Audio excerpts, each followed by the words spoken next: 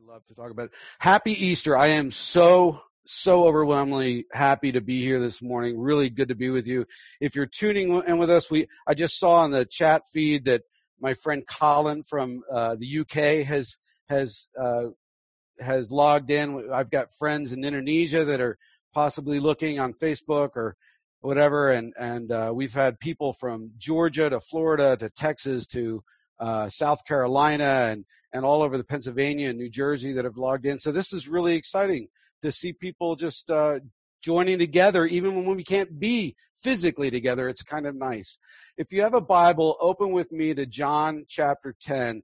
This is our 10th sermon in John, and today John 10 sort of lends itself to the gospel story and to Easter Sunday, so we're going to stay with it. I want to say that right now we know that all these small businesses out there are really struggling. We see that. We know that owners are married to their small business. Managers sort of depend on a paycheck, and if the business fails, they'll just go get another job. It's not their baby. They won't sacrifice. They won't inject their own cash. It's just not theirs. But a business owner, it's sort of an extension of that business owner. I owned 2 small businesses when I was younger, and I tell you what, I was devoted to those things. Employees might slack off for a manager, but when the owner walks in and they hear his voice or her voice, man, they snap to it, right? And Jesus speaks of the church in a similar way this morning in John chapter 10, as it paints our next portrait of him as being the shepherd and also the sheep gate. And you'll understand both terms as we go through this. But John chapter 10, we're going to start in verse 1, and we're going to go through it piecemeal. I'm going to read the first 6 verses. It says, "Very truly I tell you, Pharisees." Now, if you're with us and you don't know what a Pharisee is, that's okay. They were just the prideful sort of religious leaders. They were a group of religious leaders, like sort of the top of the heap, right? And these are the guys that should have, if anybody should have followed Jesus, they should have, but they have become so prideful in their learning that they just don't want to follow him. So he's been speaking to them throughout all these chapters leading up to John chapter 10 here. And so he says, "Very truly, I tell you, Pharisees, anyone who does not enter the sheep pen by the gate, but climbs in by some other way, is a thief and a robber. The one who enters by the gate is the shepherd of the sheep. The gatekeeper opens the gate for him, and the sheep listen to his voice. He calls his own sheep by name, and he leads them out. When he has brought out all of his own, he goes on ahead of them, and his sheep follow him because they know his voice. But they will never follow a stranger. In fact, they will run away from him because they do not recognize a stranger's voice." And Jesus used this figure of speech, but the Pharisees did not understand what he was telling them. We'll end there for a minute. But, Jesus has been very patient and clear with these religious leaders, giving them every opportunity to understand and accept who he is to them, right? Although they've understand what he claims to be, and that is God come as man, God incarnate, God made flesh, right? And they've even seen signs of his divinity in the healings that he's performed and things like that. They've chosen not to put their faith in him.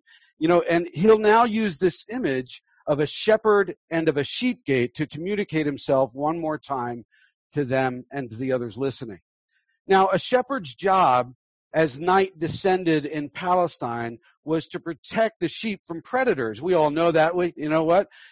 There's things out there that would love to have a plump little sheep for dinner, right? And so he'd keep them in a circular sheep pen about 10 feet high with a single opening for a door at night, and several shepherds might be placed, or several shepherds' flocks might be placed in one pen every night, and shepherds took nightly turns sleeping in the doorway, so anything harmful would have to go through the shepherd to get in, right? So the question we have for us this morning is, how does this illustration speak to these prideful religious leaders, these Pharisees, right, that Jesus is talking to? Well, we remember from last week that they are stuck, that they are sort of blind by choice, right? They're unable to rectify Jesus speaking truth to the crowds and his healing people, and he just simply doesn't fit their mold. He's not what they expected, right? And maybe you're stuck today. in how you view Jesus, right? But I'm hoping and I'm praying that God adjusts our focus of him today, that we see Jesus in a new light, in the light that Jesus wants us to see him in, right? Now, up to this point, Jesus has spent most of his time in the courtyard of the temple, this outer courtyard of the temple, that's walled in, teaching the Jews. In other words, he's speaking to his sheep in his pen, right? Because at that moment, Jews were the chosen people of God, and the temple was considered to be God's dwelling place on earth. So later he'll claim that there are other sheep not of his pen yet, referring to non-Jewish peoples who'd later choose to follow Jesus, right? And we'll see that as it comes along. But he's using the temple walls with its gate as a metaphor, right? And within those walls, some will recognize his voice, others won't, right? Since they're not his sheep. So some present will see Jesus as their shepherd, and for others, they won't. And still others that he'll bring in from the surrounding Gentile nations, which we see in Pentecost and over time, right? But he's not saying I am a shepherd among shepherds. He's saying there's only one true shepherd of humankind, and that is himself. He is Lord, he is King, he'll fill this temple with all of those who will follow his voice. Now, as we've said, several flocks might share the same sheep pen. However, when a particular shepherd walks up to that door and calls, only his sheep recognize and respond to his voice. Others don't. They know his call. They follow him in and out while others stay behind. There was an Australian man who was arrested once and charged with stealing a sheep that he claimed was his, one sheep, right? And when the case went to court, the judge asked that the sheep itself be brought into the courtroom, and he ordered the plaintiff to step outside and call the animal, right? And when he did so, the sheep didn't move. And then the judge asked the defendant to go out in the hallway and call the sheep. And when the accused made his distinctive call, that sheep bounded for the door. It was obvious that he recognized the voice of his master, and the case was automatically dismissed. So when a shepherd calls his sheep, they instinctively follow, right? He doesn't have to drive them like you would have to drive goats. Sheep just follow their shepherd's voice. So John continues in verse 7. He says, "Therefore Jesus said again, 'Very truly I tell you, I am the gate for the sheep.'" So he's shepherd and he's also the gate, right? "I am the gate for the sheep." Verse 8, "All who have come before me are thieves and robbers, but the sheep have not listened to them. I am the gate. Whoever enters through me will be saved. They will come in and go out and find pasture. The thief comes only to steal, kill, and destroy. I have come that they may have life and have it to the full." And now, isn't that a great promise, right? That's what we all want. So standing in the temple courts, using this structure as a metaphor for a sheep pen, Jesus also highlights this gate.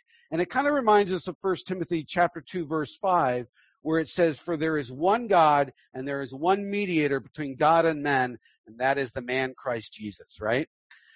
Jesus is the one gate in which we come into the presence of God. Jesus is the one shepherd who leads us through the gate, right? And then John continues in verse 11. Let's go there. He says, "I am the good shepherd. The good shepherd lays down his life for the sheep." Amen to that, right? The hired hand is not the shepherd and does not own the sheep. So when he sees the wolf coming, he abandons the sheep and runs away. Then the wolf attacks and the flock and scatters it. And the man runs away because he's a hired hand and cares nothing for the sheep. Think about your manager of your business. When the business goes south, he just takes off and gets another job, right? Verse 14, "I am the good shepherd. I know my sheep, and my sheep know me, just as the Father knows me, and I know the Father, and I lay down my life for the sheep," he says. Verse 16, "I have other sheep that are not of this pen. I must bring them also. They too will listen to my voice, and there shall be one flock and one shepherd," right? One flock and one shepherd. So Jesus is the shepherd of the sheep because he entered this world through according to God's plan and timing. right? He was virgin born as prophesied in Isaiah chapter 7, and that was fulfilled in Matthew chapter 1. He was born in Bethlehem as prophesied in Micah chapter 5, and that was fulfilled in Matthew chapter 2. He comes into the fullness of time, as we see in Galatians chapter 4. He was brought out of Egypt as prophesied in Hosea 11 and fulfilled in Matthew 2. And his arrival provoked the rage of the enemy as prophesied in Jeremiah 31 and fulfilled in Matthew 2. You know, I just want to stop there and say that my brother, who's just planted a church in Florida, it might be watching today, and if he is, I remember how he took for me all those ancient prophecies 400, 700 years before Christ came, and he tied them to the New Testament, and it just, the lights went on. I hung up the phone with him, and I dropped to my knees, and I gave my life to the Lord that night, just because it spoke to me so strongly. So Jesus, you got to realize that Jesus is the right person, born at the right place, arriving at the right time, summoned from the right country, and attended by the right signs. He is the shepherd who came through the gate to call his sheep, the only gate to God in the sheep pen of life, and that is Jesus, the shepherd who willingly lays down his life for his sheep. Amen to that. The gate by which we enter new life with God. And we know that this imagery of Jesus in John's gospel is plentiful. It's multifaceted. We've seen in past weeks, you can go and listen to all the other sermons, that he's the living water, the sheep gate, the bread of life, the fountain of life, the Son of Man, the Word of God, the Savior, the teacher, the great physician, the one who satisfies. And today we see him as both shepherd and sheep gate, right? But let me stop here and let's transition. If you didn't catch it, he alludes to yet another role he plays for us, and it's a very important one on this Easter Sunday. He is the one who lays down his life for the sheep, for us. And that's very important. He is the one perfect sacrifice for humanity. He is the unblemished, sacrificial Lamb of God who takes away the sin of the world, and I totally and absolutely 100%, 110% believe that. You know, Christmas tells us that God entered the world in the form of a child. Quoting the prophet Isaiah, Matthew tells us in chapter 1 of his gospel that all this took place to fulfill what the Lord had said through the prophet, all those ancient prophecies that my brother shared with me way back when.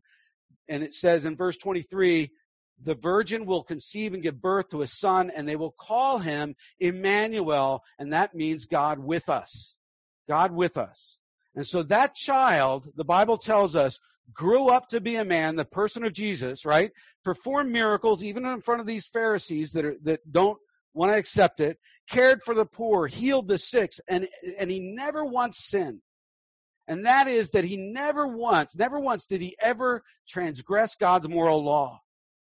And that's very important. Jesus, who said of himself in John chapter 14, verse 6, I am the way and the truth and the life. No one comes to the Father except through me. No one comes to God the Father except through me. So he is God with us. He's the shepherd. He's the way. He's the truth. He's the life. He's the only gateway to knowing God. Now, Good Friday, what we celebrated 3 days ago, tells us that this God-man Jesus actually did give his life for his sheep, just as prophesied, and as he also alluded to himself in John chapter 10, and he stated would happen in Matthew chapter 16, verse 21, after Peter proclaimed him as the one, the Messiah, the one sent from God to save mankind. After Peter made that proclamation, it says, from that time on, Jesus began to explain to his disciples that he must go to Jerusalem and suffer many things at the hands of the elders, the chief priests, and the teachers of the law, and that he must be killed and on the third day be raised to life. Now, this was the messianic call, as stated in the prophets that came before. That the Messiah would lay down his life for his people. It's what a loving God does, by the way. He lives among us. He walks with us. He experiences life as we experience life. He actually experiences more pain than we could ever endure, and then he dies in our place, doing for us what we could not do for ourselves. His death actually heals our crooked hearts. You know, many of America's small businesses won't recover from this pandemic. They'll die no matter how much effort an owner puts into it. They'll be gone. They'll eventually be forgotten, never to provide anything to a customer again as the lifeblood flow of cash is drained out of them. And there is no return from death. We all know that. And let me just say really clearly, on Friday, what we celebrated 3 days ago, on Good Friday, Jesus was led to death on the cross. We call it Good Friday. That doesn't make any sense. And a cross is something that we adorn ourselves with. We wear it as jewelry. Now, you got to understand, the electric chair is the modern equivalent of that ancient cross. Crucifixion was Rome's means of capital punishment. So wearing a cross in first century Palestine would be like wearing a miniature electric chair around your neck today. People would think you really strange and even quite morbid if you did so. Now, to die on a cross was absolutely brutal. If you didn't pass out from the pain of having spikes driven through your wrists and your ankles, you may pass out when they lift that cross up and they drop the base of the cross into a 2-foot hole to anchor it. You imagine the jolt on your extremities. Or you might pass out from pressing your broken ankles up against that metal spike that's been driven through them to lift yourself up, desperately trying to get a breath. Because that is death by crucifixion. It is not by blood loss. It's a struggle for breath from beginning to last. As you hang there, your body collapses against your lungs and you slowly suffocate. It's horrible. Add to it the heat of the day and the sting of sweat and open wounds, and it's probably the most inhumane way to take a person's life. And that's how Jesus died for you. That's how he died for you. An excruciatingly painful death. And his heart stopped. We got to understand this. His heart stopped. Blood ceased to flow that day, and his chest no longer rose and fell with breath any longer. And they confirmed that. He was dead and buried and put away. He was dead as a doornail. There was no coming back from that, we thought. So how does such a symbol of pain and death become, for Christians around the world, the symbol of ultimate life and joy? It doesn't make any sense. Why call it Good Friday, right? Well, if that had been the end of the story, we'd not be wearing a cross as jewelry, and I wouldn't be speaking to you right now. I'd probably be still in bed. Hope would have died on that cross that Friday. And the story would have died out along with all the other thousands of people crucified by Rome throughout history. Just like 10 years from now, we'll struggle to remember the names of the small businesses which died during this pandemic. But at some point, this is the weird thing, at some point in the interior of that cold, quiet, dark tomb, eyelids began to flutter, and blood began to flow again. And a heart began to beat, maybe slowly at first, I don't know. And the cold, stiff pallor of Jesus' dead face turned again to warm, springy flesh. And there was a gasp of breath and maybe a small cough, I don't know. And eyes opened, and he desperately tried to focus in the dark, maybe and through one small crack of sunlight between the rocks. And then he stood and he stretched, and somehow that stone was rolled away, and he emerged alive as he predicted and as he promised. Amen to that. You know, today, I want to make clear, today we celebrate not just Jesus' willingness to lay down his life in a brutal death. That in itself would be noble if accomplished by somebody. We know people have died for others in life, but it's still not enough. It's not enough. We needed more, and the weird thing is that we weren't asking for it. He did this he came into this world as God in flesh, and he walked this life out, and he did this by his own free will. He went to the cross willingly. But remember, if Friday happened without Sunday, it would fall painfully short of our need. A willing death does nothing for you and me. It might just extend my life a little bit longer. There has to be a victory. There has to be a conquering of death. Death which seeped into the world at the beginning of days when humankind collectively turned our back on God and we fell out of relationship with him, bringing sin into the world. Sin which separates us from a holy God, but that Christ erases by paying its price. Because sin cannot cohabitate with holiness, nor would we want it to. God's holiness, God's purity, God's peace is what we really long for, even if we don't realize it. Now, never mind all the horrific acts done by other people, by others throughout history, like the Hitlers of the world and all that stuff. The most obvious of sin, that which is so easily labeled as sin by even the greatest skeptic or atheist. That's not what I'm necessarily talking about, although it's included. Because if I look at sin that way, that might leave my seemingly trivial disobedience to the high moral call of God off the hook, but it doesn't.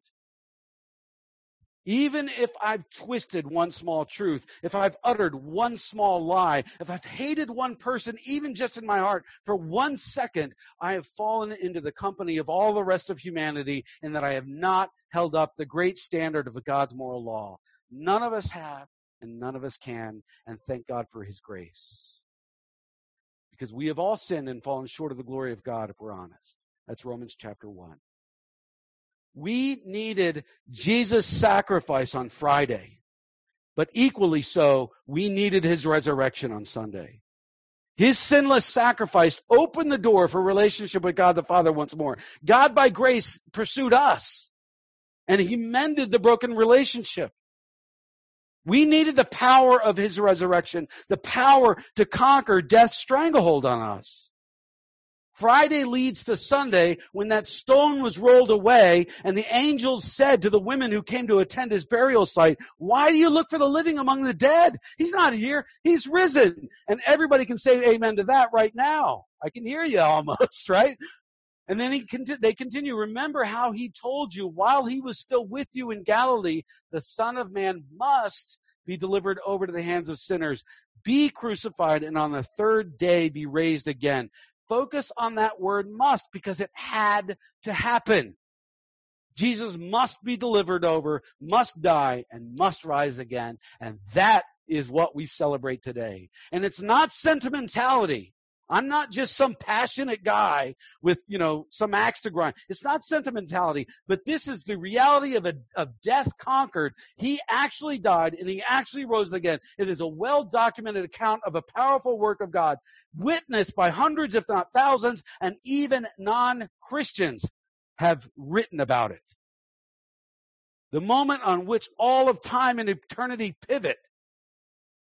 The shepherd who willingly gives his life for his sheep, but also who takes it back up again for them. The one blameless sacrifice covering all of humanity's ills and sins and fallen nature and mistakes, intentional and unintentional. Isn't that good news? The good shepherd who brings life to anyone who would follow his voice. Not just his words were a parable, but his life was as well.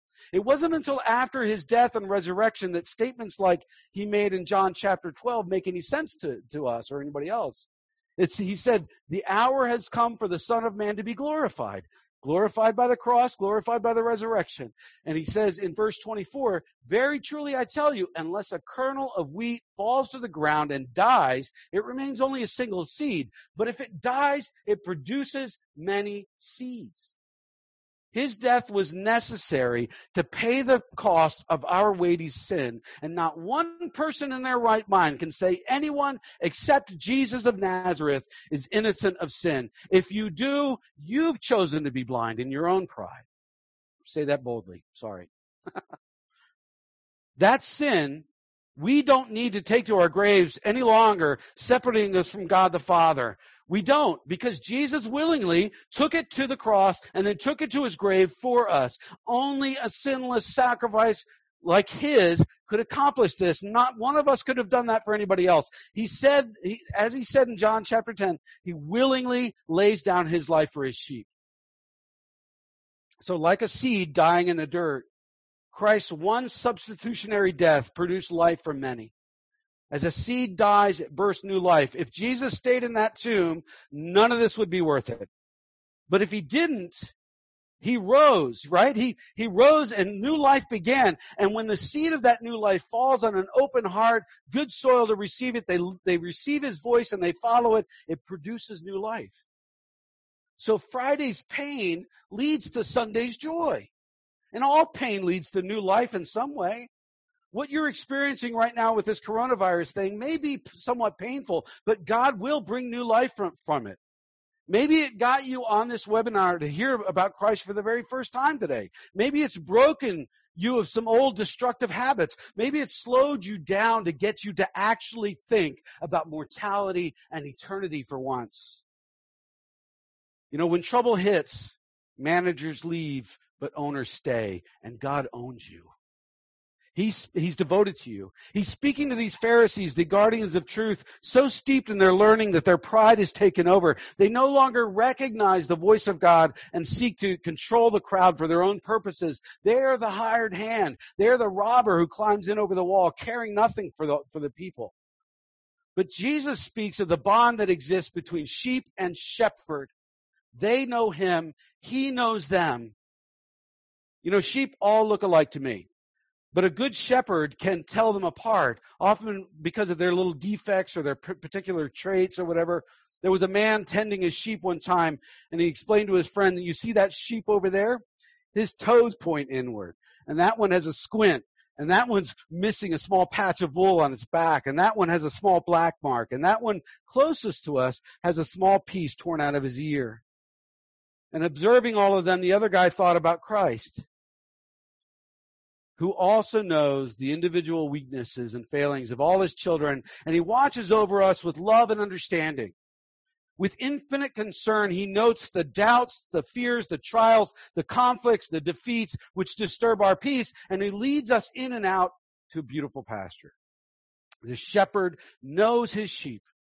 He knows everything there is to know about you, Matthew chapter 10 and chapter 6. He knows every strength and every weakness, every joy and every burden, every mountain and every valley. He knows every victory and battle. He stands ready to help us in the times of need. Hebrews chapter 4 says that. He's our good shepherd, and he will look after us, as it says in Psalm 23. You know, when someone tunes a piano, there are thousands of pounds of pressure put on those strings, and you're dealing with micro distances in tuning. Each note has 3 strings which have to be tuned to each other. And you can't tune a piano to another piano, but 1,000 pianos tuned to the same tuning fork are automatically tuned to each other. You know, God pressures us to tune us to the voice of the shepherd, which brings unity and love and direction as we're all tuned to one voice. You know, we can't tune ourselves to another person or the lies of the enemy, only to the voice of Jesus. You know, guardians of truth, these Pharisees hear the words, but they tune themselves to something different. Spiritual health takes pressure. It takes redirection. It takes following. Jesus, the only gate to enter back into relationship with God. Tune yourself to the shepherd who leads us into abundant, full life of wholeness again. So remember, Good Friday leads to a happy resurrection day. And I'm praying for you all to hear the voice of your shepherd right now, either for the first time or even more clearly in the year to come. Use your time wisely as you're on lockdown. Seek his voice through the scriptures, in prayer with the Holy Spirit, and with other growing, mature Christians. And I want to pray for us as we close this out. Father God, we thank you for your sacrifice. We thank you even more so for your resurrection. We thank you that we have a God that loves us enough to come and enter our reality and walk with us and live with us and suffer for us and die for us and rise again to conquer sin and death in this world. We know that there's a lot out there that needs to be fixed. We see it. And we are grateful that we have a God that is doing something about it. So I pray for the hearts of the people listening right now, and mine as well, that we would be tuned to your voice over the coming year. And in Christ's name we pray. Amen. If you have never given your life to Christ, I would invite you to do that right now. And please email me, jason@68.org. I would love to get on the phone and talk you through that. Now, if you downloaded the lyric sheet, there's some additional stuff on there. I got to get rid of something on here on my computer. There's some stuff on there that is additional that you can look at for extra study. There's a whole list of verses and different things like that. Last 3 pages of the lyric sheet, and we hope that that's a blessing to you. Right now, we're going to leave this live for a little while. and we're going to let you guys chat. If you want to say something on the chat board there, go ahead and do that. We'll leave it live. And remember, if you need prayer this week, contact prayer@68.org, and Rachel will set it up to either, individually pray over you. They can set up a soaking prayer through their community group to do it on whatever night they meet. I forget what night that is. I think it's Wednesday night or Thursday night. And they will do that for you. But God bless you guys. Happy Easter. I had fun preaching this sermon. Who doesn't, get happy about this? So love all of you. And I can't wait to be in the same room with you.